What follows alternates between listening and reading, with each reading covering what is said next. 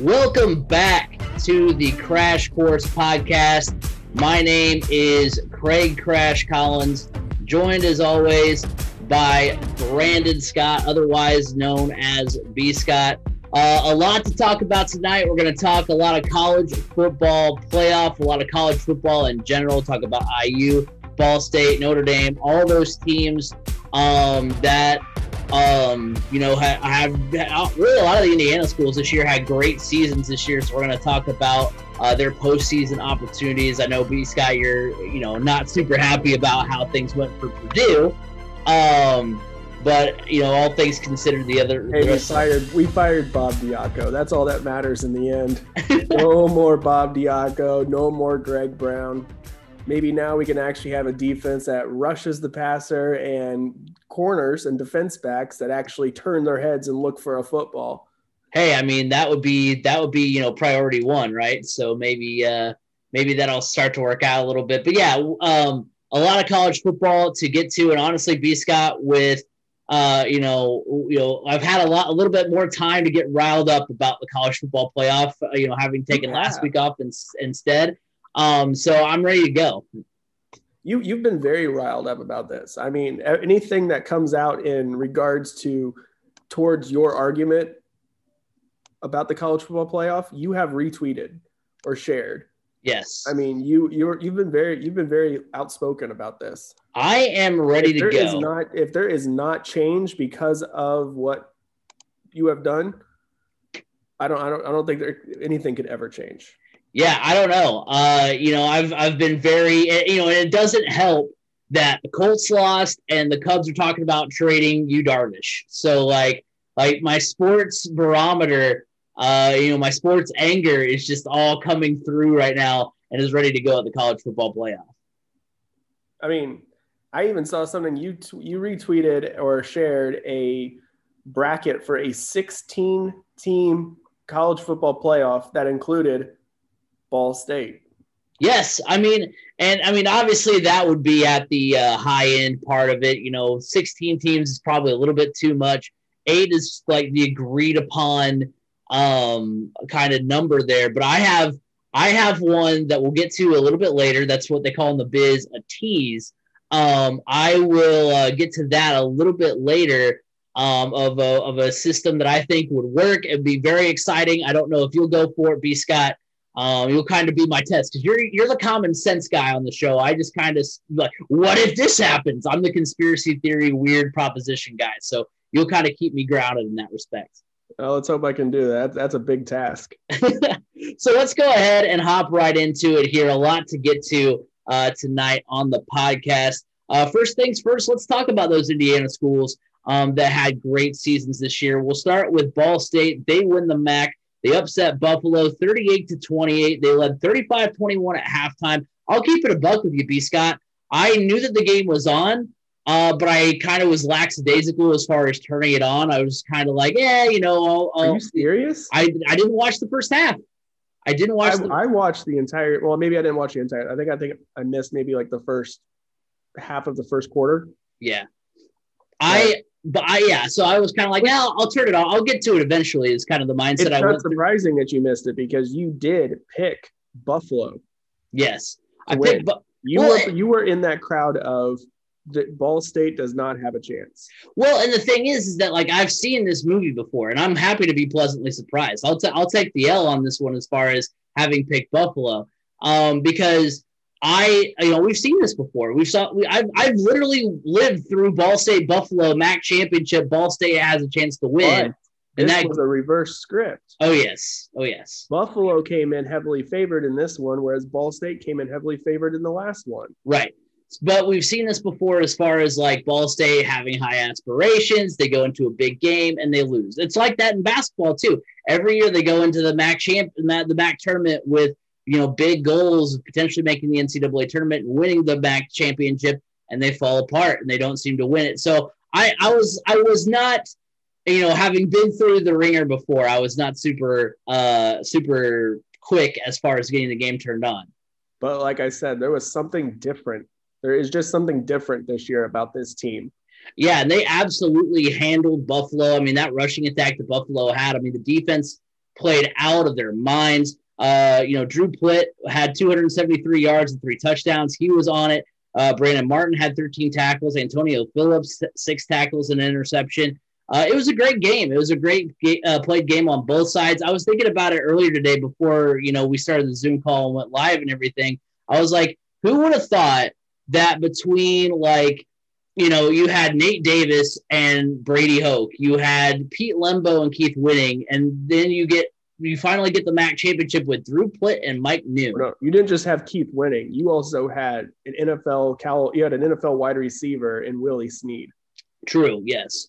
And you on defense, you had at one point a starting NFL defensive end in Jonathan Newsom, who sacked Peyton Manning, and I think strip sacked him, didn't he? He did, yeah. Yeah. So yeah, I'm happy. I'm happy that Ball State finally gets over the hump, gets the MAC championship.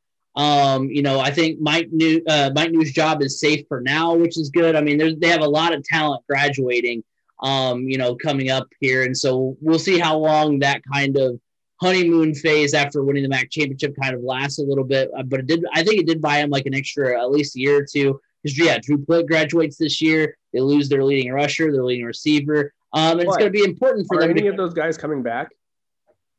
That's what I'm saying, is that a lot of those guys are leaving, is what I'm saying. Well, the question is, though, have any of them decided that they may come back? Because remember, this year was a free year of eligibility. True. All of those guys can come back. True. So maybe that'll be part of it. Because Caleb Huntley is not. We do know that because he opted out of the MAC championship to prepare for the NFL draft. He stated that. So he's as of now, he's the only one that we know for certain. True. I forgot all about that. So finally put together a solid season without any injuries and everything like that. A lot of that team did. Maybe another year of running that back and showing people what they have when they're healthy again is going to improve stock for a lot of these guys. Yeah, and but at the same time, a lot of these guys could also jump while the iron's hot and put their name into that transfer portal as well. Yeah, and that's what I have on the sheet here is that it's important for Ball State to keep that momentum into 2021. So yeah, if that means that they run it back with Drew Plitt and some of the talent they're losing that they would have normally lost in a normal offseason, that would be fantastic. But yeah, I mean, at its core, it was great to see, a Ball State team finally get the win, and we'll see if that actually carries over into their first bowl win in school history. Because it was really exciting to see them finally get over that hump, and I'm happy for Mike New because at the beginning we loved the Mike New hire. And we had a solid first season at the helm, and then there was a few years where they were plagued by injuries. There was a few years where they just I would say that has been the biggest key to the Mike New era has been injuries. Yeah, to be honest, I feel like his whole tenure has been plagued by injuries, and finally we got to see what he's capable of with a full healthy roster in sense. And look what happened. They won the MAC championship. Yeah. So very happy for Ball State and them getting the win, and we'll see what they have for San Jose State. Now that would be an awesome, put that on the redemption trail as well. If it was San Diego State that have that opportunity to, you beat Buffalo in the MAC championship game, and then you go and you get to play San Diego State in a bowl game, the team that really kind of ripped Ball State's heart out by signing Brady Hoke away prior to the MAC championship game. Yeah, that was such a weird. That was because didn't he go? He went Ball State, San Diego State, Michigan, right? Yeah. What a weird kind of stepping stone, kind of in between there. But works out, I guess, for all parties there. But yeah, so I'm excited to watch the bowl game and see what they can do. Yeah, me too. And it's on my birthday. There you go. Dear Ball State, give B. Scott the present of the first bowl win in program history, please. But I feel more confident going into this bowl game than I did when they lost to Buffalo in the MAC championship back in 08, mostly because momentum. And also then you just kind of looked at it and you go, man, they lost this game because Brady Hoke jumped ship. And, there's none of that. So I feel like I have a lot more confidence in Ball State going into this bowl game than I had in any other one. I mean, I guess other than the ones when Keith Winning was our quarterback. Well, I mean, even I don't know. I'm going into it with some like hopeful optimism because like they kind of backed into their other bowl games as far as like none of them were coming off of the MAC championship, obviously. So like you have the whole Brady Hoke deal. I mean, who knows how into it Nate Davis was after the undefeated season was over. And then you have a year where they play Arkansas State, who's always kind of a sneaky good, mid-major team when they play him when Keith Winning was there. I think that might have been the only bowl trip that the. No, we also remember we played FAU. Oh, yeah. Well, we played no, we didn't play FAU. We played UCF. Yeah, FAU. Blake Bortles. Yeah, we were, and I was at that game, so I'm surprised I forgot it. But yeah, Blake Bortles ran all over Ball State that night. So yeah, I mean, I am cautiously optimistic because San Jose State is a very good team. I mean, they're ranked for a reason. So, but also Buffalo is ranked, so we'll see what happens. All right, so another team from Indiana that had a good season this year, obviously, was IU. They are headed to the Outback Bowl. They will face Ole Miss on January 2nd. And you know what? A lot of people a lot of IU fans up in arms about how, they got gypped. They should have been in the New Year's Six Bowl, whatever. And you know what? At the same time, for me, I have it written down here. They haven't won a bowl game in my lifetime. They're 0-5 since 1991. That was the year I was born. The Outback Bowl to me is still, I mean, it's not a New Year's Six Bowl. I'm sure there's some extra money and stuff and incentives to get there. But at the same time, the Outback Bowl is still. The Outback Bowl is still. They still play it on New Year's Day, don't they? Yeah, well, that's what I'm saying. Like it's still as far when I was growing up, prior to the college football playoff and bowl games becoming basically meaningless outside of the playoff, the Outback Bowl was something you strived for to be able to get to a New Year's Day bowl game. And that was a New Year's Day. That's a New Year's Day bowl game. And that's what you wanted to get to. Because at the time, it wasn't just a free-for-all to get into the New Year's Six. I mean, it was you had your BCS bowls and you had your New Year's Day bowls that were not BCS bowls. And those were highly attainable, or those were like goal-worthy bowl games to try to get yourself into. I mean, I remember some great matchups in the Outback Bowl and then the Capital One Bowl. Those were the two that are played in Florida, New Year's Day, that match up Big Ten versus SEC. And Outback Bowl one year, Purdue and Georgia. I mean, it was a game that went into like triple overtime, I think it was. I mean, Kyle Orton, and it was a game that Purdue should have won, but a botched a weird no good field goal call that if there was replay would have been overturned as an actual field goal was the end of that game. So, I mean, the Outback Bowl is no slouch whatsoever. Typically, now I can see why people are up in arms a little bit this year, because typically the Outback Bowl sees maybe the third best SEC team play in it. Obviously, the Outback Bowl has lost some of its esteem because of the designation of New Year's Six. I hate that. That's silly. But in typical years, you would not see a 4-5 Ole Miss playing in the Outback Bowl. Ole Miss wouldn't have made a bowl game regardless with that record. So, I can understand why they're upset, because I feel like they got gypped more so in their opponent than not making a New Year's Six bowl game.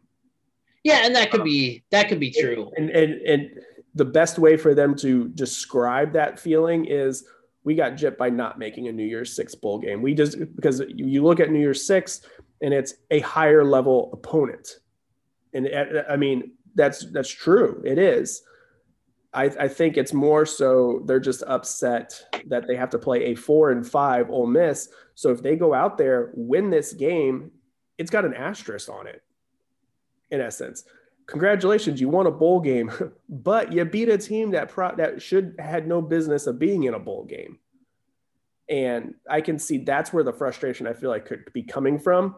But at the same time, IU football fans, you need to sit down and shut up, because your football team was actually relevant this year.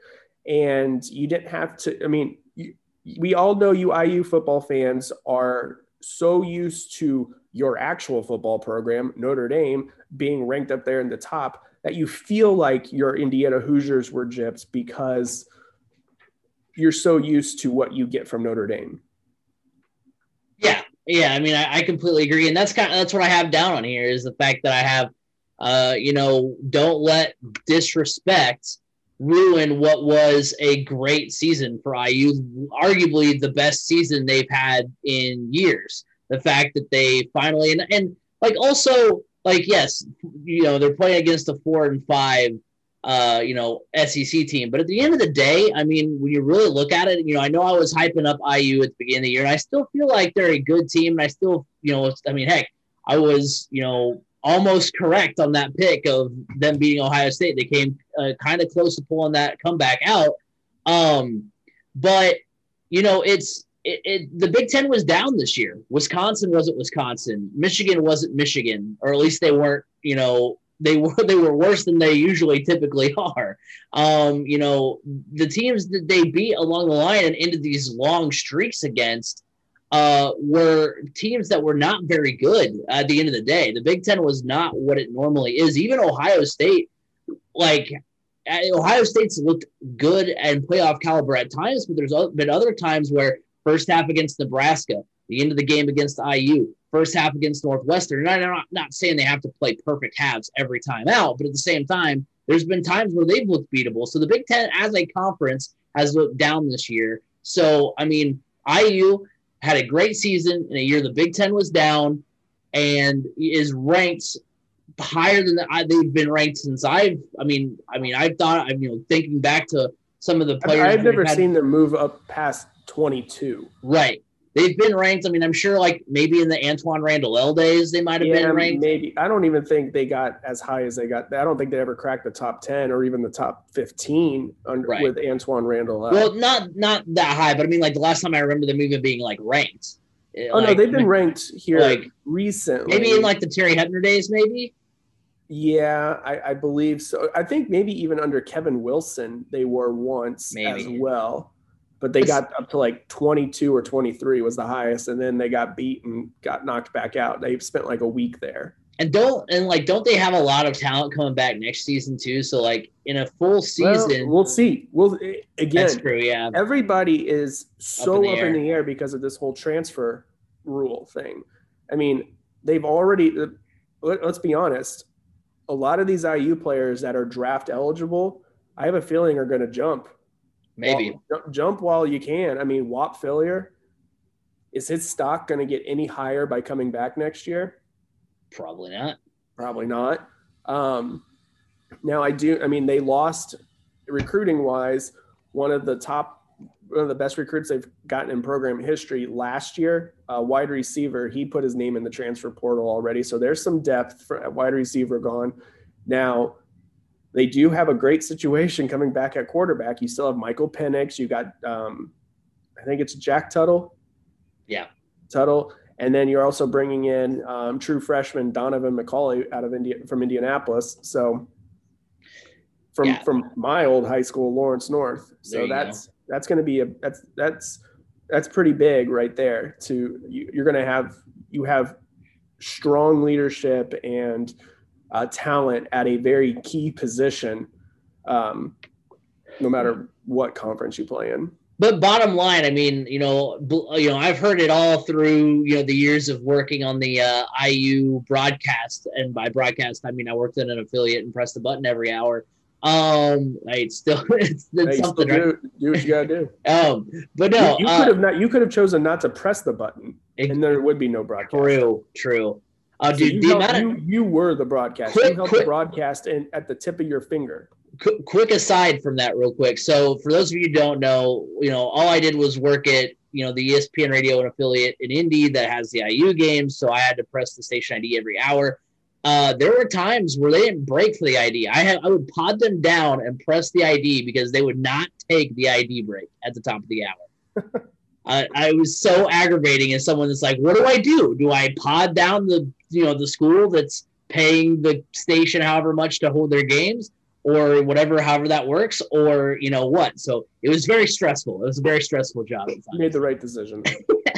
But no, what I was getting to though is the fact that like every year, you hear, like I've had to hear at least on the IU broadcast about how they're disrespected. They're, the Big Ten is against them because every time they play against Michigan and Wisconsin and Penn State, there's always calls that don't go their way, that should go their way, and that the Big Ten is just out to get them. They finally have a good season, and now they want to ruin it by being like, well, it wasn't as good as it could have been. Like, it went exactly how it should have gone, and we'll get to it a little bit later, but there's a chance even if the Big Ten doesn't change the rules for Ohio State, there's not a guarantee that IU would even have been able to play in the Big Ten championship game or have been able to do really much of anything. Like no, they wouldn't have been able to, because guess what? The week of the Big Ten championship game, they were supposed to play Purdue. Right, that's what I mean. They both called that off because they had too many COVID issues at both schools. So IU, be thankful of a good season. And guess what? Michigan, Penn State, and Wisconsin, those schools aren't going to stay down for long. Nope. That is very true. Last Indiana school we're going to talk about here tonight is for the time, until we get on to our hot and cold segments here in a bit. But Notre Dame is headed to the college football playoff. They will face Alabama in the Rose Bowl. They did lose 34-10 in the ACC title game to Clemson. And this is just, same story, different year. Notre Dame gets into a big game. Kind of like what we talked about with Ball State a little bit, like the fact that like it's just kind of same old story, or had been same old story, is they get into a big game and they lose. I mean, I'm surprised that they lost the way that they lost, because we had hyped up Notre Dame. We were like, you know what, Notre Dame played. They still had to go out and beat Clemson. They still had to go out and do it the first time they played. They did it. Yes, there was a lot of absences, but this Notre Dame team is actually better. They can still hang with Clemson, even if Clemson is at full song. So we'll see what they can do. But now that now that it's happened and they lost by 24 points, I'm like, I really honestly shouldn't have been surprised about that. I mean, they lost to Alabama. They lost to Alabama in the national title game. They lost to Ohio State in the Fiesta Bowl, I think at least once, maybe twice. They lost to Miami. It was twice, but the other one was like way back in the early 2000s. Oh, okay. I think that was back even when Charlie Weiss was the coach. I think that was Brady Quinn years too. Yeah. Brady Quinn's sister was or AJ Hawk, the linebacker for Ohio State. His sister was engaged to Brady Quinn, or vice versa. I forget how it was. But as a ranked team, I think they were ranked in the top. They were ranked pretty highly when they lost to Miami in 2017. They then lose to Clemson in the college football playoff a couple years ago in the ACC title game versus Clemson. Just any big game that Notre Dame plays in, they lose, which is kind of part of the reason why I'm not only annoyed that they're in the college football playoff, but just kind of annoyed in general that, we put any stock in them whatsoever, because every time they get into a big opportunity, they fall short. Yeah, it's true. And I mean, if you're a betting person, put money on the money line for Alabama.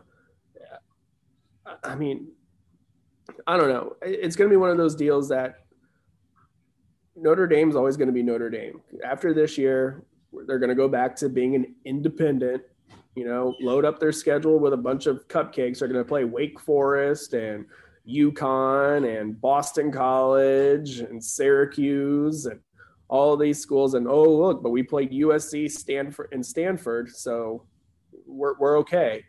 And they'll always consistently be right there in the conversation for the college football playoff without having done really anything. Now this year they did actually do something by temporarily joining the ACC, beating Clemson once, and then You know, they're never joining a conference again. By the way, like no. After they got embarrassed in the conference, now had they won the ACC, it may have been considered. But getting embarrassed like they did in the ACC championship game, they're like, no way do we want to have to do this again. Well, and why would they care? Because, I mean, as we're going to talk about here in a little bit, conference championships don't matter. So why would you put yourself in position to basically play a play-in game every year for the college football playoff when you could just go undefeated? How do they not matter? The only team to not get in was a one-loss Notre Dame team who lost in a conference championship. What do you mean? How do the conference championships not matter? To the playoff committee. They don't. Alabama won their conference championship. Clemson won their conference championship. Ohio State won their conference championship. In general, they do not matter. Ohio State's made it in as a non-conference championship winner over a Penn State team that beat them in the regular season. There have been, I mean, like we're going to talk about here in a little bit, or I can just go ahead and talk about it now, I guess. Had USC won, they would have the same record as Ohio State and be an undefeated Power 5 conference champion, and they were ranked 15th. I don't think a win over Oregon puts them anywhere close to the top 6, or maybe even a New Year's Six bowl. I mean, maybe because Oregon got a New Year's Six bowl, but I mean, conference championships do not matter. Had Northwestern beat Ohio State, Northwestern's not in the college football playoff. They don't care about any team in the Big Ten besides Ohio State. Iowa State, had they won against Oklahoma, we would have had a discussion about whether or not Notre Dame, who lost their conference championship game, should be in over Iowa State, who won. So I think that would have been a conversation that they would have seriously looked at, though. Right, but I'm saying Notre Dame probably wins that argument. That game, that would have been a much better win than Notre Dame. Iowa State has 2 losses, and yes, they would have 2 wins over Oklahoma, but at the time they were what? They were 6th. So I mean, the fact that would even be a discussion, let Notre Dame in, who gets embarrassed by 24 in the ACC championship game, who opens at 17-point underdogs to Alabama. There would have been discussion on whether or not to let a Power 5, a school that were from a conference we're calling a power conference, whether or not they should actually be in as a winner of a Power 5 conference over Notre Dame, who lost their conference championship. I will be honest. I will say, had Iowa State won, I think the argument for there would have been a much better argument for keeping Notre Dame out and putting Iowa State in. But because Iowa State lost, there's no way you're looking at putting a Texas A&M team in at 4 for them to have a rematch against Alabama that they've already lost once. Well, right. But I think if Iowa State had won, I think it would have been a lot bigger of an argument. But the fact that we can't definitively say that Notre Dame still would be out is bonkers to me. Right. You know what I mean? Like last year, Virginia played Clemson and they played them. It was like they came out strong. They ended up getting obliterated. But had Virginia won, Virginia wouldn't have been in the college football playoff. They beat a team that played for a national championship and won a national championship the year before. They wouldn't have been considered. So conference championships do not matter in college football and essentially college sports in general, because you can, if you are preseason top 4 and you hold rank, you're good. Yeah, you can. But in order to hold rank, you also do have to win your games, and for some of these schools, that's easier said than done with the conferences that you're in. So see, because the whole idea to me is a big reason why Cincinnati is nowhere near the conversation. We'll get into that later. You and I disagree on that. But that's what I'm saying. Because I know in the beginning, the conversation was, it's 4 because there's 5 power conferences. That means one conference champion will not get in. And now it just doesn't even matter. We already know who that conference champion is. Yeah. The Pac-12. You're out, but you're out. As somebody said, I think it was Joel Klatt said it today or yesterday, the Pac-12 is essentially in football become irrelevant. Yeah, it And has. it's not because they played their games after 10 o'clock, because they didn't do that this year. It's just that I don't know, the brand of football they put out there is just not at the same level. Even from the eye test, it's not at the same level as every other Power 5 conference. One last thing I do want to say about Notre Dame is I don't see, because I don't know. I mean, I don't know what the future of Brian Kelly is. Obviously, it's not going to get they're not going to be rid of him anytime soon. But they're kind of in the same boat as Michigan in my eyes, as far as like they're too prideful of a program to go with to not go with a big name, a flashy hire, flashy this, flashy that. Because they're afraid of a few rough seasons to get back to relevance. Like, I think there's coaches out there that this is a team that's consistently preseason top 5. No, listen to the entire argument. What I'm saying is that Notre Dame right now, when they have to play a good team, is not a good team. They always seem to flounder. There's a couple of exceptions to that rule. But whenever they have to go up against the cream of the crop teams that they should be able to compete against to be in the conversation every year, they don't add up. And I'm saying is I'm sure there is a coach or two out there that isn't a flashy hire that could, Notre Dame would be bad for maybe a year or two, and maybe not even that. And then they could actually go out and recruit. Because remember, Clemson wasn't a great school before Dabo Swinney. No one had ever heard of, or at least I hadn't, nobody had ever heard of Dabo Swinney before he took the job at Clemson. And yet now he has turned Clemson into a powerhouse.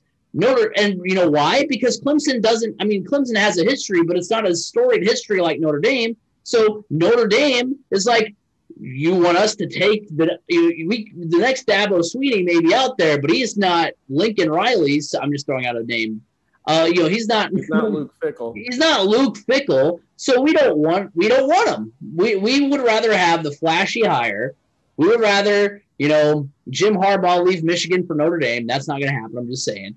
We'd rather have the big name flashy hire because we're Notre Dame. Like, the big name should want to come here. But because they don't want to do that, they don't want to go out and get the, unproven guy that has proven it at smaller schools and can maybe build it up to be a competitor in these games. Like Jim Tressel. Think about it. Jim Tressel came from Youngstown State. Exactly. Like, that's what I'm saying. Brought Ohio State back to big-time relevance after Jim Young. Right. That's exactly what I'm saying.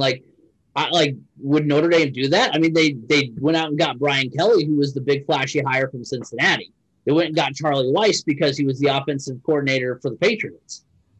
Now, obviously, one has done really well, one did not do very well, and Charlie Weiss started off really well because Tyrone Willingham left the cupboard very, very full. Oh very very full. Yes, and it was hard to lose with Tyrone Willingham's recruits. Love or hate Tyrone Willingham, I think I love him. Tyrone Willingham was a good coach for Notre Dame. Mm-hmm. He just wasn't winning enough games for Notre Dame. Well, if you think about it, Notre Dame truly hasn't been in your terms of relevant since Lou Holtz.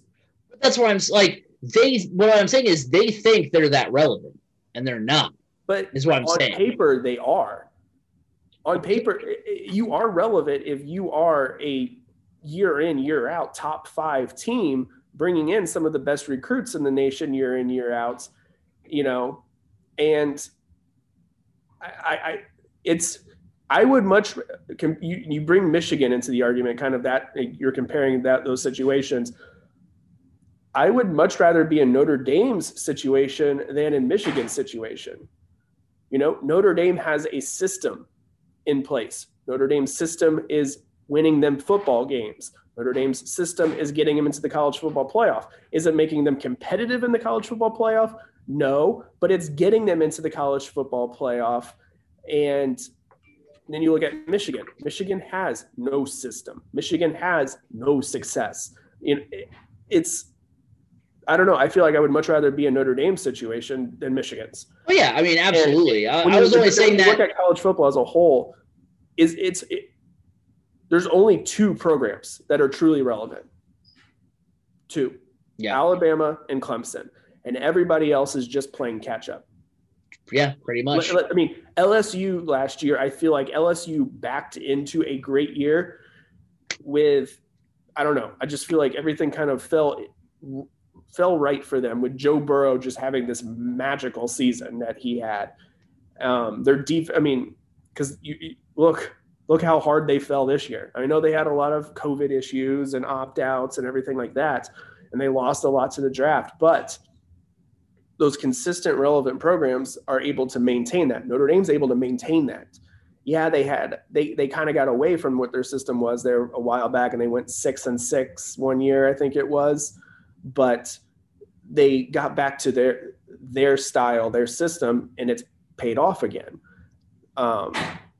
But it's at the same time, if you're wanting to go out and try to hire a unknown commodity, it's really tough these days when a coordinator, if he has one bad season, gets canned. Yeah. Or a head coach is going down the drain, and that last ditch effort that coach has to right the ship is the athletic director basically says, we're going to clear your staff and I'm bringing in the guys I want to bring in, and we'll see if we can get this thing righted. And that happens a lot of times. I mean, look, it happened at Purdue. Well, not really, because one of the guys that got kept was a really good guy. Really, I guess right now, if you were wanting to hire an unproven commodity, the one name that's out there that everybody should be trying to grab as their next head coach, who has no head coaching experience, Marcus Freeman, the defensive coordinator at Cincinnati. After Darrell Hazel was let go, Freeman was kept on. One of the coaches, he probably should have been, if Brom didn't bring in Nick Holt, they should have kept Marcus Freeman, but Marcus Freeman ended up getting picked up by Luke Fickell. Now Cincinnati set themselves up very nicely because if Fickell ever jumps to a bigger program, Marcus Freeman is in line essentially to take over that as the head coach at Cincinnati, and I believe do big things there. So, but if you look at coordinators that are unproven, that if you're looking for that next small guy, I mean, the route that Clemson took to get Dabo, that's difficult. Even Jim Tressel was a proven commodity at Youngstown State, winning national titles at that level. So it's tough just to go out there and find that next Dabo. Yeah, well, I mean, I know they don't. Like you said, trying to become relevant. Like I said, there's only two programs that are relevant in college football right now. And that's what I'm saying though, is that I know as far as relevance, as far as being ranked every year, whatever, being in the conversation, yes, Notre Dame is relevant, but they're nowhere near capable right now of contending for a national championship. But is anybody outside of Alabama and Clemson? I mean, you could make the argument, Ohio State was pretty close last year to beating Clemson. Ohio State could be pretty close this year, depending on which Ohio State team decides to show up. And depending on which Clemson team shows up, too. Right. But even out of just those three, yeah, who else is ready to contend amongst? And I'm glad three? And I'm glad that you bring up that point, because we're going to get to it here in Hot and Cold, which let's transition over there right after these ads, because we're 40 minutes in. We should probably get to the ads. So let's go ahead. Time to pod down. Exactly. So let's go ahead and get some words from Anchor. We also want to remind you that you can follow us on Twitter, Crash Course FM. Like us on Facebook, Crash Course Podcast. Go subscribe to our YouTube channel. New video coming out at the end of this week. It's our best of 2020s. That's a YouTube exclusive this year, so you won't miss that, Crash Course Podcast. If you are on the listening side, the audio side, make sure you go follow the Twitch, where we record live every week, 3C Media. Twitch.tv/3C Media, and then of course listen every week on Apple Podcasts, Google Podcasts, Spotify, wherever podcasts can be heard. You can hear the Crash Course Podcast. So we're gonna get into hot or cold. Basically, that's a segment where I say a statement and B. Scott and I decide if that is a hot take or a cold take. So starting off with question number one, Ball State will win their first ever bowl game versus San Jose State. For me, that's a cold take. And you know what? I'm doing it the same way that I did Buffalo. I will be, pleasantly surprised. Maybe my crash kit, maybe I finally realized how to harness the crash kiss of death, and I can just start, picking against the teams I want to see win. But San Jose State is a very good team. They're 7-0. They've beaten every team on their schedule this week or this year by 2 possessions. And that includes Boise State in the Mountain West Championship game. Boise State was another ranked team. So San Jose State is no slouch this season. They're going to be a tough opponent for Ball State, even tougher, I think, than Buffalo was. So it'll be a fun game, an interesting game. But I'm going to kind of do the same thing. I'm going to look at it the same way I did the Buffalo game. I'm hopeful that Ball State gets their first win. Obviously, as a Muncie native, Ball State alum, I'm hoping that Ball State finally pulls it out. But I do think San Jose State's just a little bit better. I'm going to do the exact same thing. I'm going to say this is a hot take. Last day of 2020, why not Ball State this year? I said the same thing about the MAC championship, and they came out, like I said earlier, this there's just something different about this team. They play with a chip on their shoulder. They've been kind of underdogs all season long. I mean, they had to win 5 straight games to even go to the MAC championship game. Yeah, so. That's true. They're a competent team. They play within themselves, but they play with that chip on their shoulder. And it may be one of those instances where San Jose State feels kind of snubbed having to play Ball State. Who's that? And the Arizona Bowl, not even a little bit better of a bowl. Maybe they feel like they got snubbed of a New Year's Six bowl. And, who knows? It's 2020. Weirder things have happened this year. So I'm going to say it's a hot take. Ball State gets their first win.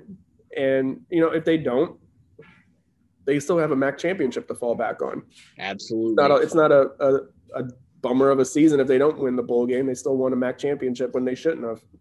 Oh, yeah. Yeah, definitely still a banner year. We won't be like IU fans. We will accept our good season, and the bowl game is icing on the cake for that season. At least we get to play a better opponent. True. Very true.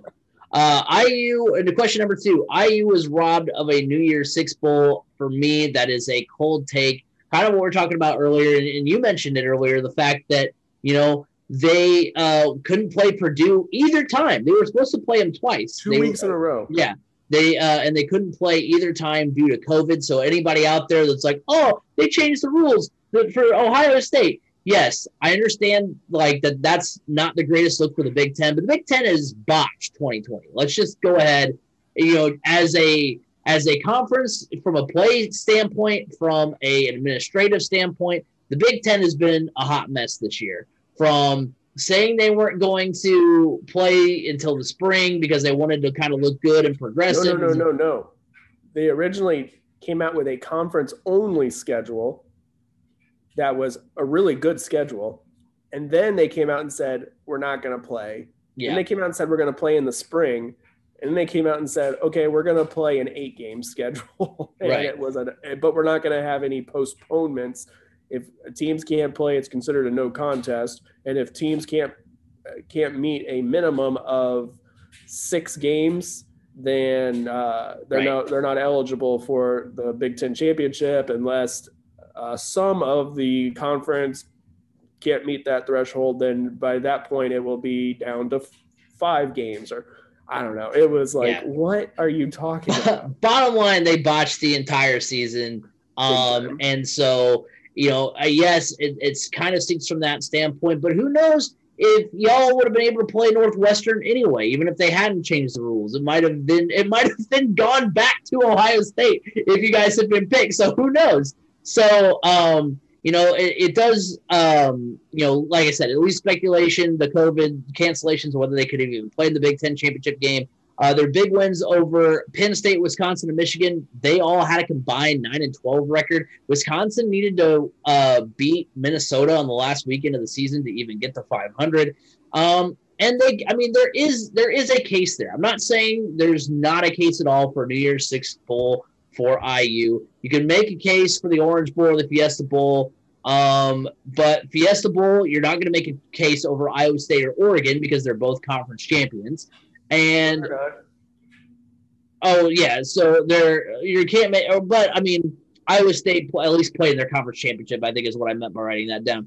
And then you can kind of make a case for the Orange Bowl, but I mean Texas A&M. I mean they're not better than them. And I don't think they're better than UNC either. So I think the teams that they picked, the playoff committee picked for the New Year's Six bowls are correct in my opinion. You can make the case for those two bowls, but even then, I don't think IU fits in there as far as being a better team. So I don't think they got gypped out of a New Year's Six bowl. Yes, you can make the case that they changed the rules on us, but you had your own COVID issues. So again, I'll reiterate my point from earlier. Enjoy the best season that you've had in years, and let's see if you can do it next year in what should at least be a somewhat normal year.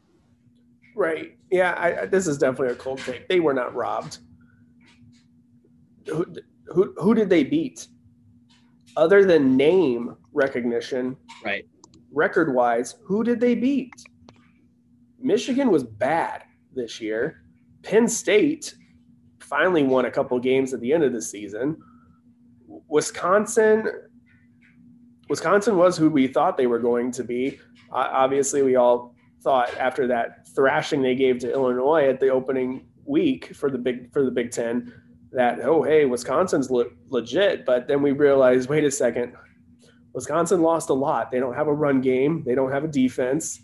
All they have is a quarterback that has nobody to throw. He has nobody to throw to. So, yeah.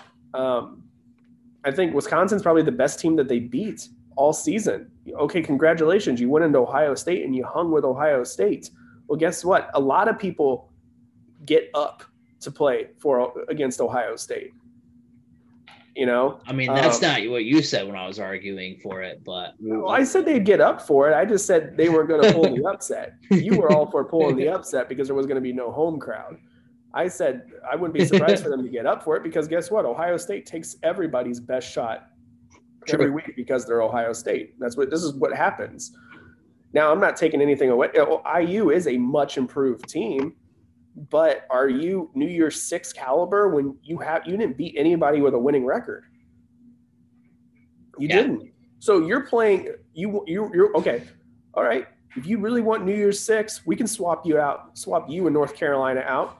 You go up against Texas A&M, who was in the argument to make the college football playoff. Let's see how well you hang against them. Right. Good luck. At least you're paired up with somebody that is at least the same caliber as you, potentially.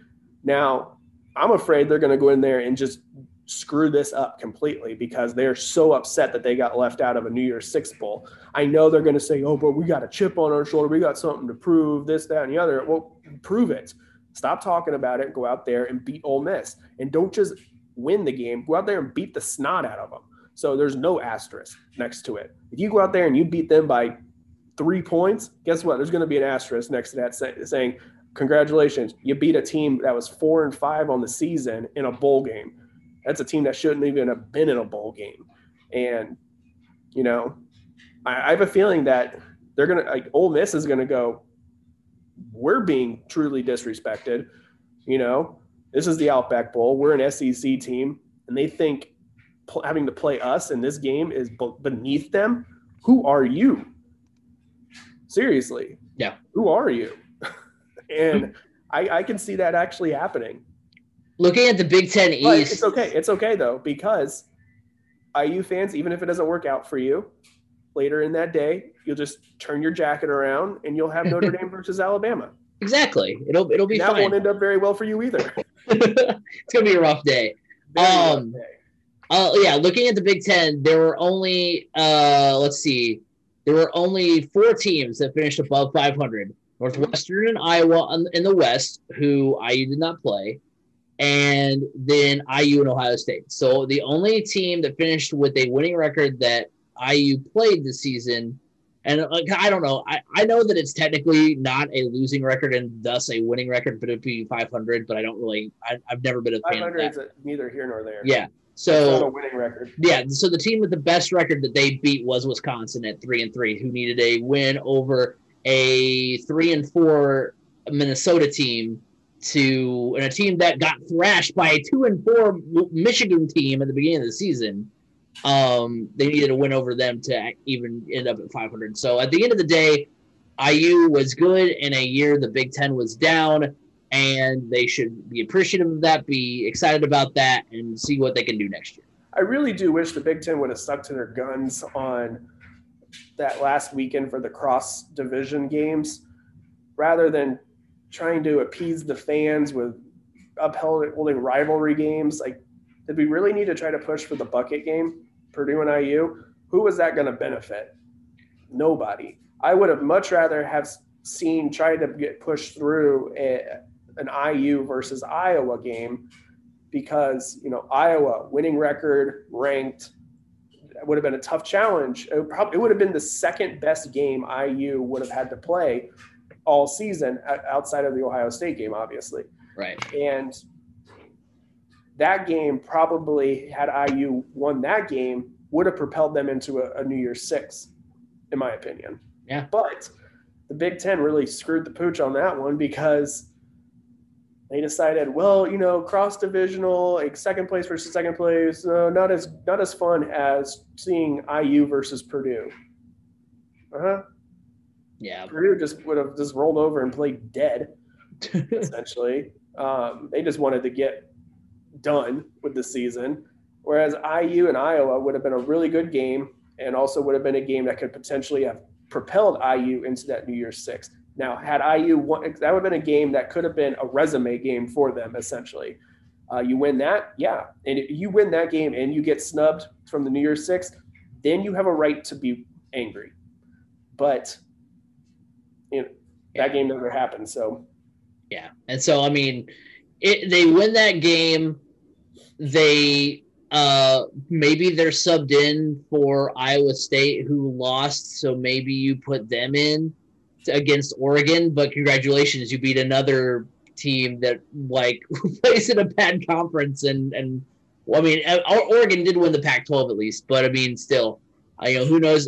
So you would have beat an Oregon team that's not the Oregon of old, basically, even though they are the Pac-12 champions. So I'm not saying that just because they probably they might have lost either of those two games, they don't deserve to be upset. Okay, fine, be a little bit mad, but don't let this year be taken away because of the other thing is when these bowls get put together, these bowl committees look at fan base as well.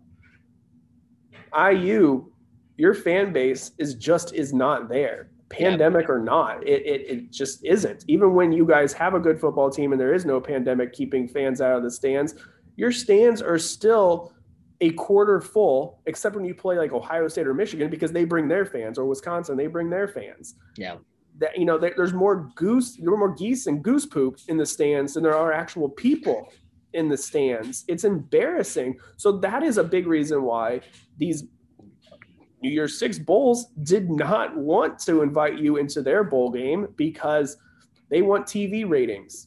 Yeah, they can't. There may be some fans in the stands, and they don't feel like you're actually going to buy the tickets. Why? Because you're all going to be too concerned about Notre Dame versus Alabama later in the day. They know these things. So if you guys actually build your fan base and actually care about your football team more than when it's just winning, guess what? Maybe you won't get left out of these things. Speaking of Notre Dame, that's the next question. Notre Dame shouldn't have made the college football playoff, hot or cold. For me, it's a hot take, and I will tell you why, B. Scott. Tell me why. That's the whole point of the podcast, I'm pretty sure.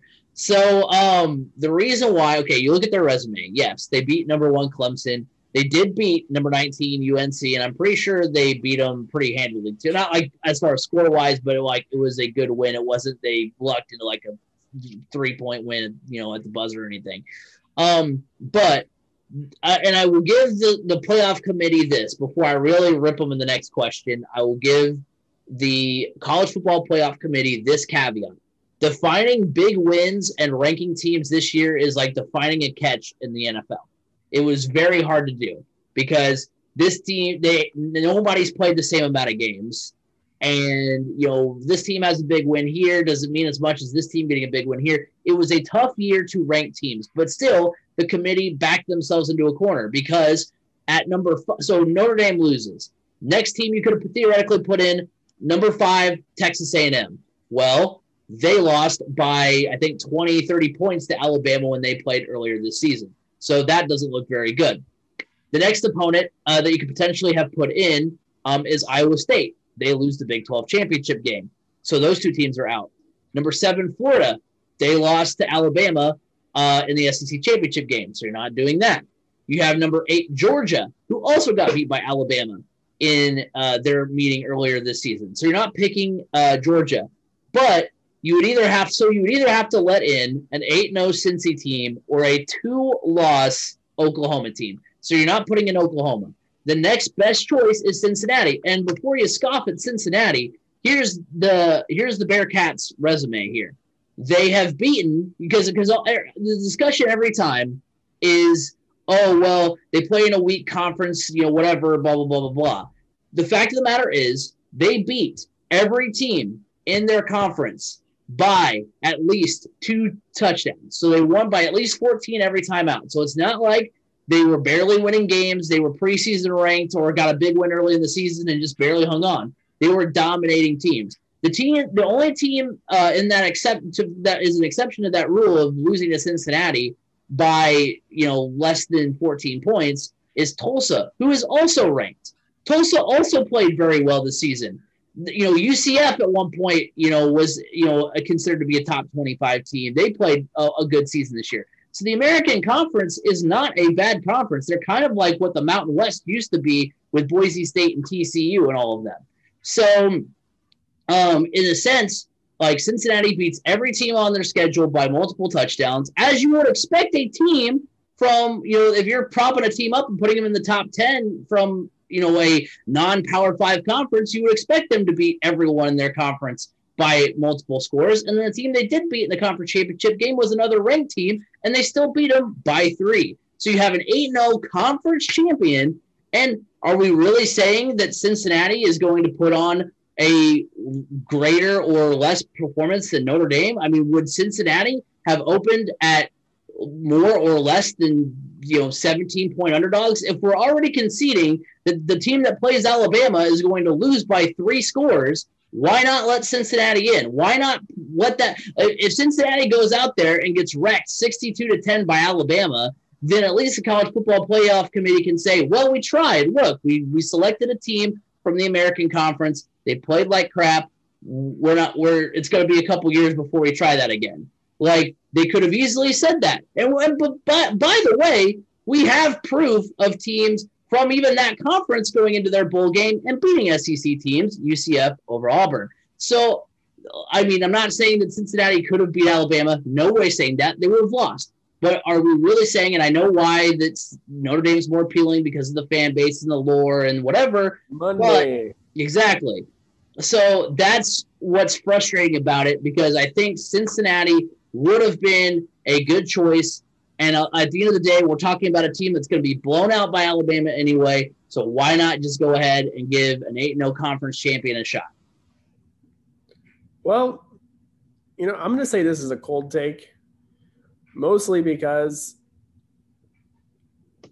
Notre Dame's one loss was to top 3 Clemson, who they also ultimately beat earlier in the season. Yeah, I know, no Trevor Lawrence, blah, blah, blah. I don't know. It's so tough because I don't know. It's one of those that, yeah, okay, I'll say this about Cincinnati. They deserved more respect from the committee than they got. That's a team that kept winning every week, and every week they kept falling in the rankings. So I will say that much. Are they 100% deserving of being in the playoff? That's so tough, because this year is just a tough year in general. I kind of feel like the committee was just like, let's just get through it. Let's put the 4 teams in that we know are going to be able to play.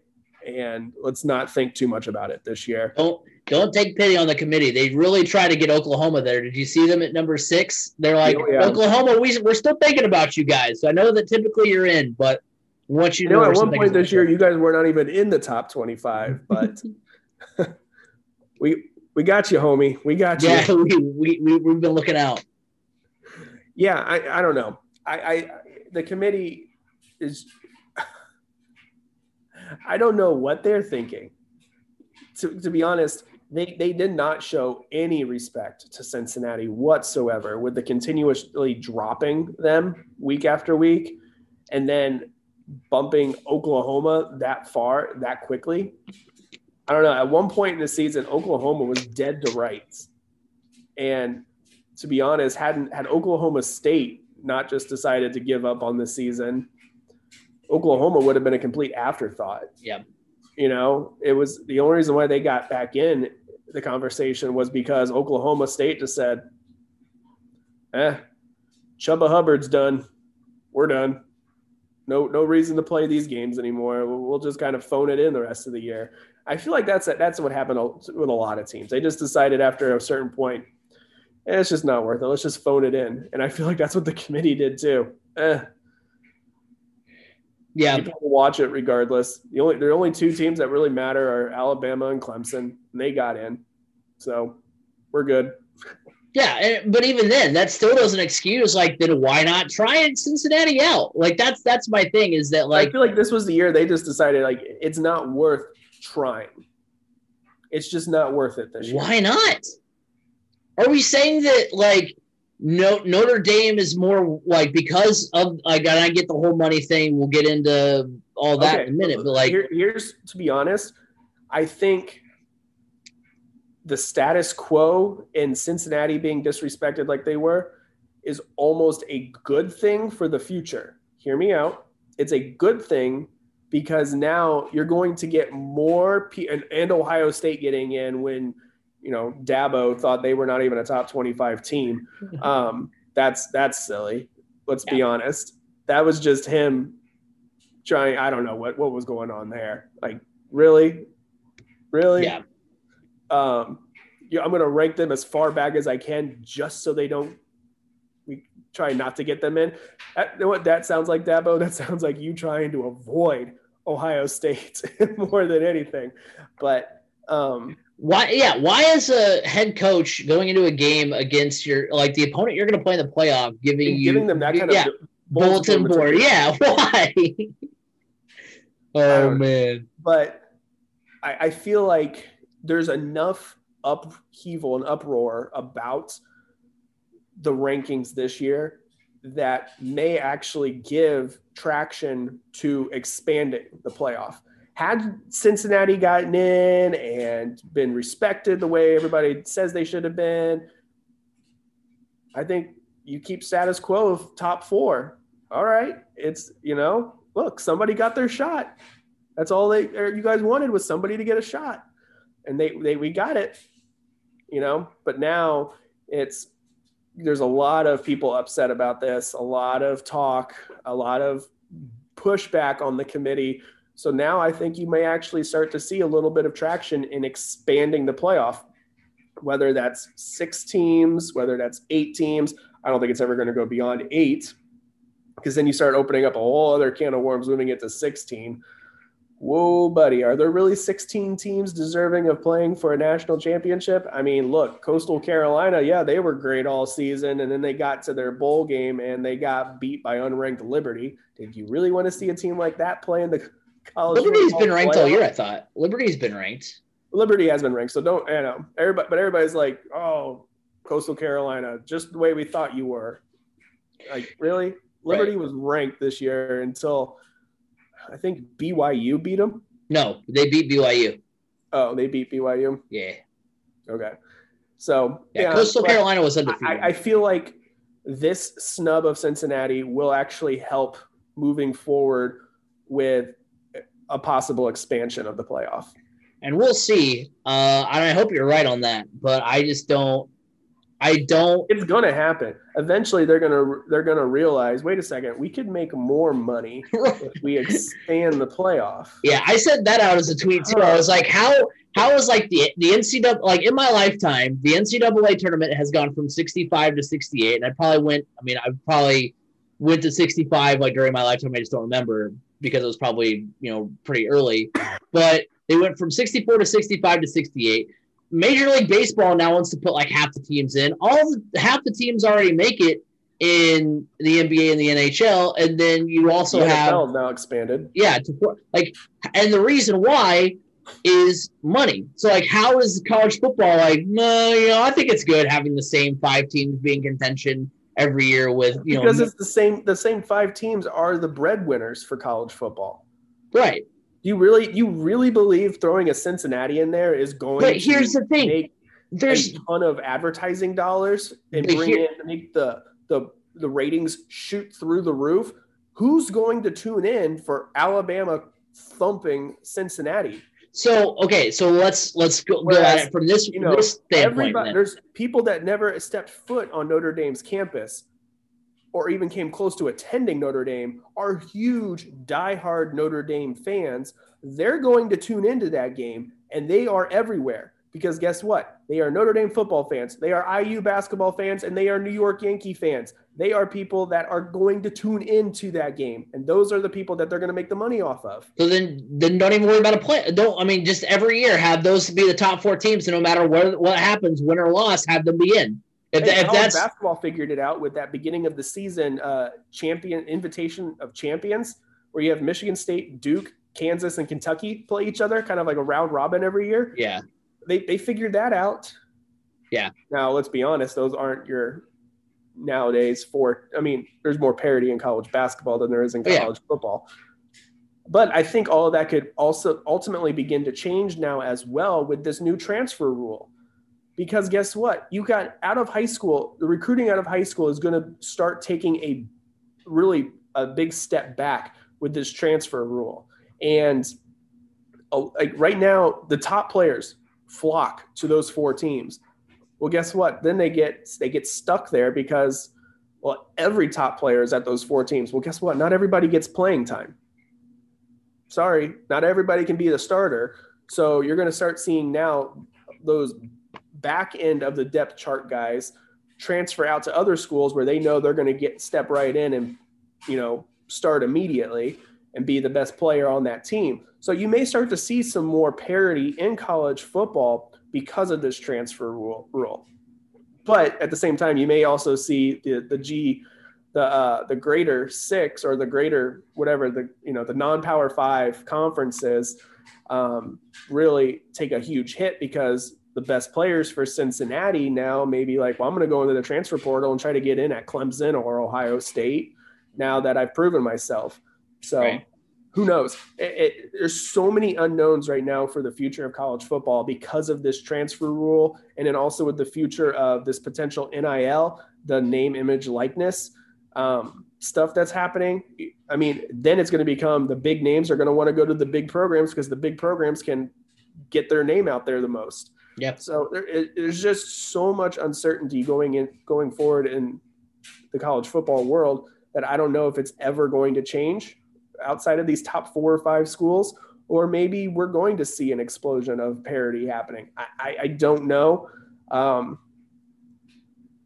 You just kind of hope that the College Football Playoff Committee decides, maybe it is time to expand to try to soften the blow, or help expand the parity in this game. Yeah. And that's a perfect segue to the final question. And that is the college football playoff needs fixing. And that for me is a hot take. And you see the title of the stream, the title of the YouTube video, talking about, the BCS and all that stuff. You look at the last 5 seasons of the BCS. Florida State, in 2014, it was Florida State, Auburn, Alabama, Michigan State. In 2013, it was Notre Dame, Alabama, Florida, Oregon. And in 2012, it was LSU, Alabama, Oklahoma State, Stanford. Now, I understand Stanford had Andrew Luck during this time, and Oregon had, like, Marcus Mariota and all them. 2011, it was Auburn, Oregon, TCU, Stanford, and 2010, Alabama, Texas, Cincinnati, TCU. These are all teams, most of those teams, yes, Alabama is a constant, Notre Dame is a constant, but there are several of these teams that have not even set foot in a college football playoff. And these were teams that were good at the tail end of the BCS at the introduction of the college football playoff. Now, obviously, Florida State, Oregon have all made appearances. Auburn has not made an appearance. We have not seen Florida make an appearance. TCU had a shot. Oklahoma State has not really had a shot. Some of these schools, Stanford, not really at all. Of course, they've kind of fallen apart ever since, Chris Hogan and Andrew Luck, that kind of 1-2 punch at quarterback there. But even then, the last 5 seasons of the college football playoff, LSU, Ohio State, Clemson, Oklahoma last year. 2018, Alabama, Clemson, Notre Dame, Oklahoma. 2017, Clemson, Oklahoma, Georgia, Alabama. 2016, Alabama, Clemson, Ohio State, Washington. 2015, Clemson, Alabama, Michigan State, Oklahoma. So obviously you hear a lot of the same names in the college football playoff. And I understand it's because, Clemson and Alabama are the only 2 teams that maybe are, well, not maybe, they are at the pinnacle of college football right now. And everybody else, like you said earlier, B. Scott, are just trying to catch up. But let's keep in mind, this will be the 4th or 5th time in the college football playoff that Alabama has played Clemson. If those 2 teams make it, it already is getting old. It's already going to be the 3rd time in the college football playoff that Clemson's played Ohio State. These are the same matchups we see every year, and you'll want to know why. It's kind of what you were talking about in the last question, B. Scott. It's because these big prospects, if nothing else matters to them other than getting exposure and getting drafted in the NFL, I mean, why wouldn't you go to Ohio State? Why wouldn't you go to Clemson? Why wouldn't you go to Alabama? Because those are the teams making the playoffs every year. The only parity you might see is in the SEC. That's the only time you see maybe different schools ranked in the top 10. I mean, heck, when's the last time you've seen Texas A&M ranked this highly, except for when they had Johnny Manziel? So, it works for teams in the SEC because it doesn't matter who you are in the SEC. The SEC has had maybe the most as far as different schools making the college football playoff because they're the SEC. The College Football Playoff Committee would have you think that any team that plays outside of the SEC, any player that plays outside of Oklahoma, any team that plays outside of Clemson, any team that plays outside of Columbus, Ohio, or South Bend is inferior. That's what they would have you think, because guess what? When they need to prop up Ohio State's win over Wisconsin in the Big Ten championship game, they will do that to make Ohio State look good. But when you make the argument for 8 teams, guess what? Number 8, Wisconsin, we laugh at that. We scoff at that. You want to see Wisconsin up against Alabama? Why would you want to see that? They're the 8th best team in the country. There's 130 college football teams. You don't want to see the 8th best take on the 1st best? What do you mean? And so, you see the same teams every year. And like I said, if you want exposure as a player, why wouldn't you go to one of those higher schools? Because those are going to be the teams in the playoffs. I mean, I was thinking about it earlier today. If I am a top high school prospect on the West Coast, why would I go play for the Pac-12? Because even if I'm at a good school on the Pac-12, I'm playing at 10 p.m. Eastern time. I'm not going to get exposure. And even if I do, it's just not going to work out because heck, this year, if someone wanted to go to USC, had they won the Pac-12 championship game, they would have been barely in the top 10 or just outside the top 10 as a Power 5 conference champion. What are we even doing anymore? And even, like I said, conference champions mean nothing because you've seen teams that have been, unranked or not unranked, non-conference champion teams that have made it in, conference champions that have been left out. And so it's just because there's no reason. Like you said, it's all about money. So why not take the biggest money, biggest breadwinners and put them in the same, put them in the college football playoff every year. So that's the thing, because I guarantee you, if you expand it to 8 teams, if they start picking other teams to go in there, you're going to see the parity and the talent get spread out a little bit more. But that's the thing. Cause if you want to go, if you're in ACC country, you go to Clemson, because if you go to North Carolina, well, even if you beat Clemson in the ACC championship game, you're not going to the college football playoff. Clemson is, because they're Clemson and they are number 2 and got beat by number 10. So why wouldn't they go? And so it's just all convoluted. And the reason why I brought up the BCS is because the BCS did what, like, we were mad at the BCS because it coveted the regular season too much and kind of devalued the postseason because only 2 teams made it. It wasn't a definitive championship. Now the college football playoff has gone and devalued, the regular season, but valued the postseason. We're like, hey, we're giving you a definitive champion. It doesn't matter what happens before, but we give you, the top 4 teams battle it out. Well, yeah, but now it's gotten to a point where it's the same teams every year. We see the same matchups every year. Heck, I mean, I told our, I told our old college buddy B Pope that I was like, hey, I want Ohio State to win, only because it'd be something different.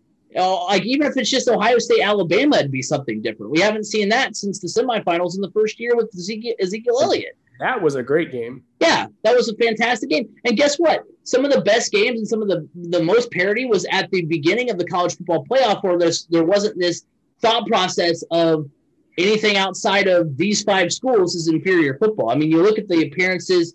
I mean, Clemson and Alabama both have 6. Ohio State, Oklahoma have 4. Notre Dame has 2. No other teams have multiple appearances. I mean, you can't tell me that there's not, other money programs in the Big Ten besides Ohio State. I mean, if Penn State wins, if Michigan State wins, Michigan wins. I mean, Michigan State made the playoff. One year when they beat Iowa, they were forced to go in because they beat Iowa. But that's the thing. Like, we haven't seen those 2 teams really at the pinnacle of their talent since. I mean, Michigan State had Kirk Cousins and rattled off a couple of Big Ten championship appearances, and now that it doesn't matter because they're not Ohio State, they've fallen into the pits a little bit. So, I mean, well, Michigan State has just fallen into the pits in general. Yeah. So they're nowhere near making a college football playoff anytime soon. Yeah, I mean, BCS appearances in 4 of the last 5 seasons. Alabama made 4 or 5. Pac-12 was in the top 4. Because I was looking at the top 4 of the last 5 seasons of BCS. Alabama would have made 4 of the 5 playoffs. Pac-12 was in the top 4 3 of the last 5 seasons. TCU made 2 appearances as the Mountain West. Cincinnati made an appearance as the Big East, which is turned in kind of the ACC or the AAC now. You had 13 different teams in 5 seasons as opposed to 11 different teams in 7 seasons for the college football playoff. So, I mean, there needs to be more teams, and that talent needs to be spread out so we can actually get like a perfect system. And I know that there's not a perfect system that exists, but it's just so disheartening and so backbreaking to see the same 4 teams make it every year essentially. And it's turned into basically, I hesitate to throw around the word corrupt or anything like that. I mean, that's a little strong, but it's easy to tell that this is a biased way of how they're choosing the teams every year. Like, I don't know what needs to happen. It starts at the top. Like, there needs to be, let's have all commissioners from all 10 conferences be the college football playoff committee. And at least you'd have some sort of,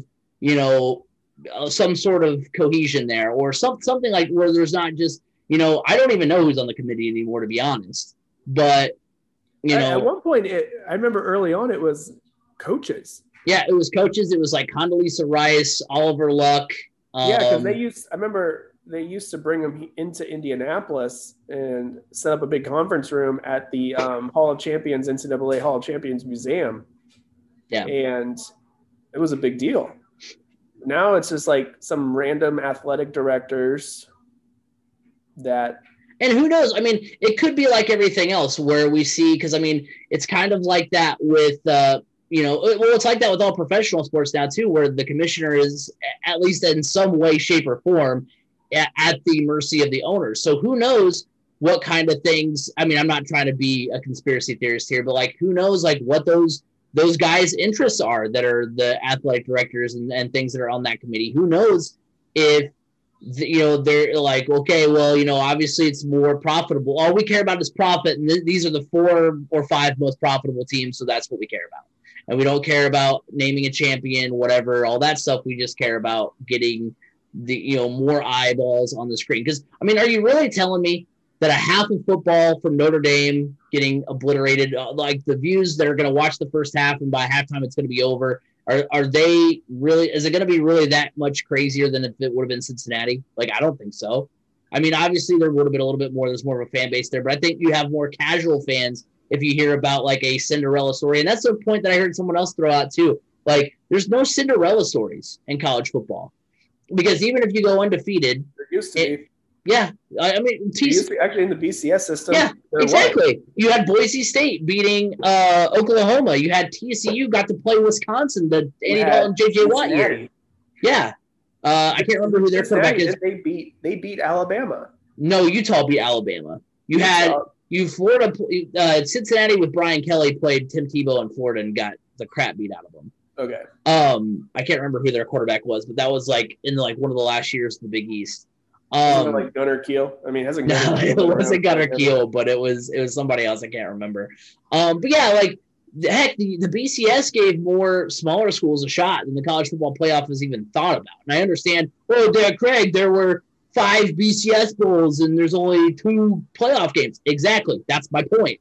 It's like there were more opportunities, and here it is. So. I do, I mentioned it earlier, an hour and a half ago that I had I think a system that is more than 8 teams that I think will be pretty good. Listen, it'll be. Are we pulling out the Craig Crash Collins Excel spreadsheet? Played on NCAA 14. No, although I have been doing that in my spare time, and I am almost through the first round.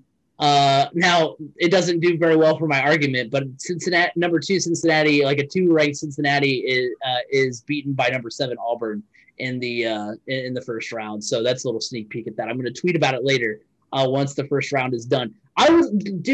First of all, the 32 it won't happen. I don't know if we want to see it happen, but the 32 team playoff, like the structure of what I have like in store for it, it would never like happen. But the first round played at home fields. So look, guess what? All you ADs out there, you want more money, more revenue. Play to be in the top 16 so you can host a playoff game. And then you want to talk about there are 3 bowls out of 40 bowls in a given season. There are 3 bowls that mean anything. So you want to know how you make those bowls mean something? Make them part of the college football playoff in the second round. And then all of these are broken down into 4 playoff regions: Rose Bowl, Fiesta Bowl, Orange Bowl, Sugar Bowl. Then you have obviously those games that play out, and then you have 1 neutral site for the college football, like Final Four. It would be an awesome system. I love it. It would never happen because that's way too many teams for football. But here is my thought process, because 16 teams would be the dream. 8 would be perfect because competitive balance is lacking. And that's ultimately what I want to see. But here's my thought process. And I thought about it today, so it may not be super fully fleshed out, but just hear me out on this one. So you take the top 10, and here's what you do.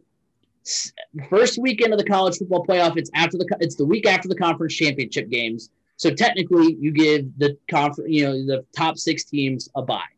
So 7 plays 10. 8 plays 9. That's kind of a playing game. You can put them at both sides if you want, but also make it into a make it into an actual like neutral site place. But they could also be home sites as well, whichever suits your fancy. We'll play them at Dayton.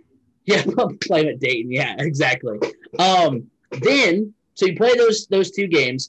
Then you're down to the final 8. So you re-rank everybody. So based on that. So, for instance, if you are Cincinnati, let's say you're ranked 10th, and you win your first game, and so now you could theoretically be ranked 7th instead of 8th. So you could theoretically set yourself up for what statistically may be a better matchup in the second round. But that won't matter, because then what you do is in the second round, you keep the BCS bowl games and you keep the traditional matchups. So Big 10, Pac-12, the SEC champion usually goes to the Sugar Bowl. ACC champion usually goes to the Orange Bowl. Big 12 to the Fiesta Bowl. And then you fill the bracket out that way, because the bracket actually doesn't exist. I know I'm kind of getting off the rails here, but the bracket using. Well, okay. So here's what it is: 7 through 10 play round 1, right? Right. I got that part. Okay. So then the entire everybody's re-ranked. Then you play the BCS games. So Ohio State plays. Don't they do that in the NBA? No. Ohio State plays Oregon. You have in this year you'd probably have Oklahoma play Ohio State or Oklahoma play Notre Dame in the Fiesta Bowl, and then you have Clemson and Alabama play the two remaining teams. So then you get your top 4 from those BCS games, and then you play it out that way. It's a little bit of a longer process, but I think you have more action-packed games. By the way, with 10 teams, 5 conference champions, 5 at-larges. So you can make your choices based on that. But at least at that point, because guess what? Through those, 4 rounds of playoffs plus conference championship weekend, that's 6 straight, essentially playoff weekends. Like 5 or 6 essential playoff weekends. Because right now, because guess what? Even this year, like the conference championships didn't matter. It only mattered to Ohio State. If Northwestern wins, they're not in. If Oklahoma wins, they're not in. If it didn't matter who won the Pac-12, they're not in. So you're telling me there's really only 2, had Ohio State lost, what would they have done? What would the playoff committee have done? They would have, right, but that's what I'm saying. Like they would have been 2 SEC schools, and your first round matchup would be Alabama versus Texas A&M, which we've seen before, and was a absolute drubbing at the hands of Alabama. Well, what you ultimately probably see is Oklahoma, Alabama versus Oklahoma. Yeah, we saw the affinity that the committee had for Oklahoma. Exactly. So that's my solution. I think a top 10 would be good, but at the bare minimum, it needs to be 8. 5 conference champions, and then you have a reservation for a undefeated at large. That you can possibly put in. If you say 5 conference champions, are you really putting Oregon in there? Yes. Okay. Yeah. Why not? Why I wouldn't say your top. I would just say whoever is ranked in your top. But here's the thing. That doesn't fix anything, because guess what? Does. No, it doesn't. It doesn't. It fixes nothing, because then they'll just be like, let's pack all the SEC schools in there and call it a day, because that's basically what they did. If there were 8 teams this year, you would have gotten Alabama, Florida, Georgia, Texas A&M, and I think no, you were you have. I'm sure there was another SEC school around the cusp of being in. There would have been at least half of the college football playoff would have been from the SEC this year without any kind of relegation on conference champions. That also has a lot to do with the fact that the SEC. That also has to do with a lot of the fact the SEC actually played a full season. So right, but also on a normal season. And that, by the way, that doesn't mean that 1 through 5 are the conference champions. You could have Oregon be number 8 and play Alabama in the first round. Okay. Because I just want conference champions to mean something, man. I do. I'm tired of going in knowing, last year when Oregon beat Utah, even with, his name's escaping me for quarterback now for the Chargers. But Justin Herbert. Yeah, Justin Herbert. Even with a better Oregon team than this year, there was no chance they were going to make it in. Now, granted, it was a full season; they lost 2 games, but Utah was playing for the Pac-12's right to get in, and even then, there were people that didn't want to see Utah in, because we have this idea in college football that anything that isn't the SEC or isn't the other 4 schools we've talked about is inferior football. And that's what I want to change about college football is because that's what will happen even with 8 teams, is that you'll see the first year out of the gate with 8 teams, you'll see Alabama drub the 8th best team. You'll see all the pundits go, see, we told you, you didn't deserve to have 8 teams in there, because they won't let time for competitive balance to actually set in. But your argument, okay, you put your Power 5 conference champs in, and then the committee still tries to pack it in with SEC or whatever. Maybe, but at least essentially leaves a Cincinnati on the outside looking in, because Cincinnati doesn't match up to Auburn, Georgia. Maybe, but at least then what? Are we going to keep expanding it until every undefeated team gets in? We already saw what they did this year with 8. So basically, what would happen is you have the 5 conference champions. So, yeah, maybe Oregon beats out of Cincinnati this year. But I think the competitive balance will change, and you will see more teams like that. Because remember, the year that Utah beat Alabama, Utah finished that season ranked 3rd. Right. So Like you will have, and I think the year that Boise State beat Oklahoma, I think they were like into the season in the top 8. I think that year or whatever. You saw when TCU, TCU. No, in order to get to the BCS, you had to be within the top 12. Okay, so perfect already. But there was a year in the BCS where Boise State played TCU. Like two, a WAC school and a Mountain West school got a chance to play on a big stage in the BCS. Yeah. That would not have been allowed to fly back or that would not be allowed to fly in today's college football playoff. So, that's all I'm saying is that yes, you could have a situation where that happens, but at least with 5 conference championships mean something. You have a story where, hey, had Virginia knocked off Clemson last year, Virginia's in. Then what do you do with Clemson? Clemson then now becomes a bubble team and could potentially knock out somebody who went into conference championship weekend hoping that the status quo would stay the same. You have excitement there with that, at least. I know, and that's the thing too. There's not going to be, at least with the way it is right now, and even back in the days of the BCS, you're never going to get every season there being a smaller school getting an opportunity. It's not going to happen every year, but at least with 8 teams, 10 teams, 6 teams, whatever, it opens the door for that. It makes the competitive balance greater because you now have kids that are like, hey, I don't only have to go to 5 schools if I want to be put on a platform of any kind. Right. Yeah, I mean, I like that. So I totally agree. I'm gonna get mine out pretty quick, but I agree there needs to be a change. The thing that's holding them back from making the change is the old school crowd and them wanting to keep the sanctity of the history of some of these bowl games. Well, guess what? We're not always going to get the Pac-12 and the Big Ten and the Rose Bowl. Matter of fact, guess what? The Rose Bowl is not even being played at the Rose Bowl this year. So history be damned. I think we're going to there needs to be taken baby steps to fix this. Baby step number 1, 6 teams. All right. You're in it before they even make it. I mean, there's 2 options here with this. You take the top 6 teams, however they may be ranked. Number 1 and number 2 get a bye into the semifinals. Okay, easy enough. Option 2 with the top 6, you have your Power 5 conference champs and 1 at large. Top 2 teams still get a bye into the semifinals. Baby step number 2, or next option would be 7 teams. All 5 Power 5 conference champs get in, and you have 2 at large. With at that point, I believe, let's see, I think basically your top 3 teams get a bye. I don't know. Yeah, with 7 teams, you'd have to have 3 teams have a bye and then play basically 4 versus 7 and 5 versus 6. Yeah. So that one may not work as well as the first option.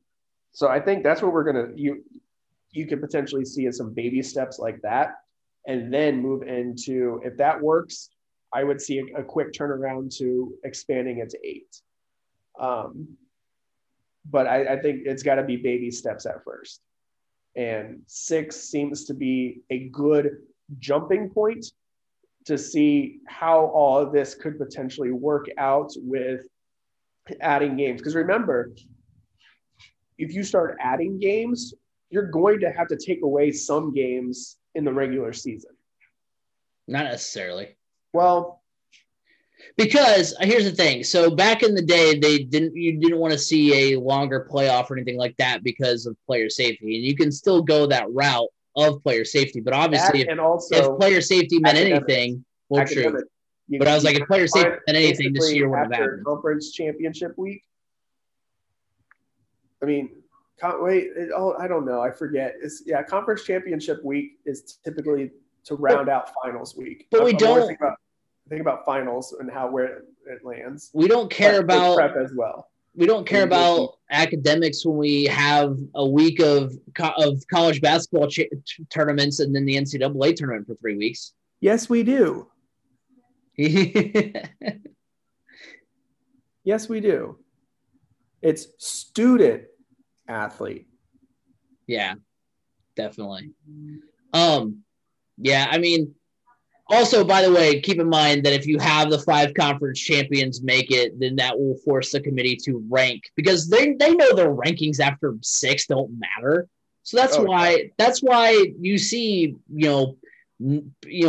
IU make the gigantic jump they've made this year. You see, you've seen a lot of jumps, like the jumps that they had teams make. Like I was looking at it, like Texas A&M after they beat Florida went to and this was they had already lost to Alabama by this point. They were ranked 8. They got up to 5 by beating middling SEC teams. Like they beat South Carolina and Arkansas and all of them. Same with I think Georgia. Like Georgia, like they had a big win over Auburn at the beginning of the year, but like they finished the year beating middling SEC teams, but they like climbed up. Florida is the only team that's not Alabama that I think like actually can be. I mean, Texas A&M is good, but we don't really know how good because their wins are against because the SEC also wasn't at their cream of the crop this year as far as talent goes. But like at least like you wouldn't see Oregon, because Oregon at number what are they, like 24, 23? Like that's a pity ranking. That's like when they made UConn 22 one year because they were undefeated Big East champions or wherever they were when they played Oklahoma and got thrashed. You wouldn't see those pity rankings because that's what the committee does all season is that's why earlier on in the year, Georgia and Alabama were 2 versus 3. Well, that's the reason why is because, guess what? 2 versus 3 is a playoff game. So they know they'll get the big, that's why you see, if Penn State plays Ohio State and Penn State, is 6 the week before, 2 weeks before the game. That's why they bump up Penn State with a win up to 4. So you can say, number 1 versus number 4 playoff teams. So like you would see Oregon or whoever be, you'd see, USC going into the Pac-12 championship game would have been ranked maybe 12th, 10th, something like that. If there were 8 teams, if there were 6 teams, because you don't want to be made a fool of by having, this Pac-12. Now, granted, you'd also open up the door to have what you had this year with an Oregon team that wasn't very good making the playoff.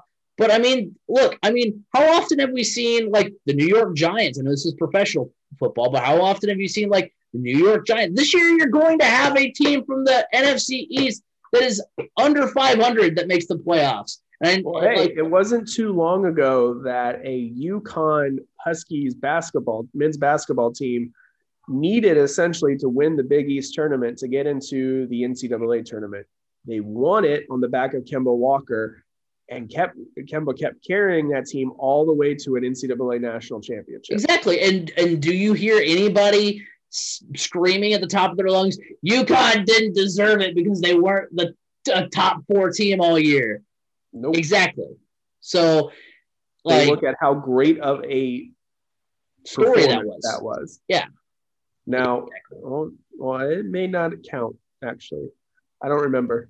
Is that one of the ones that Kevin Ollie got dinged for? Who knows? I don't remember. I don't know who's got what. I just know that it happened on the field of play. There is a period of time that does not exist in esports. Oh man. Well, before have you said your piece? I've said my piece. Okay, we should probably wrap it up here. But before we on 2 hours, yeah, I know. Didn't I? Before we went live, I was like, "Hey, B Scott, you're not feeling the greatest. I'm going to try to keep it short." And then here we are on almost 2 hours. Quickly, we'll go through our college football playoff predictions. For me, first round, Rose Bowl, I have Alabama over Notre Dame, easy. I don't think this is a close game at all. Alabama rules. Sugar Bowl, as much as I want to see Ohio State win, I think Clemson is the better team. By the way, I don't buy into any of they only played 6 games. They don't deserve to be there. I mean, Ohio State came into the season ranked, ranked 2 or 3. Yeah, I was like, so even at a full season, especially with the Big Ten being down, I think Ohio State still, you put them on the field for 7. The 2 games that they missed, Maryland and Michigan. You really think those were going to make that big of a difference? No. No. Who else did they miss? They missed one more. I don't know. It was like basically, did you really think? Yeah. And then you have in the Sugar Bowl, so the Sugar Bowl, Clemson over Ohio State. So that makes another rematch of Clemson and Alabama. And I'm just going off of pure hatred for Alabama. I actually don't mind Clemson.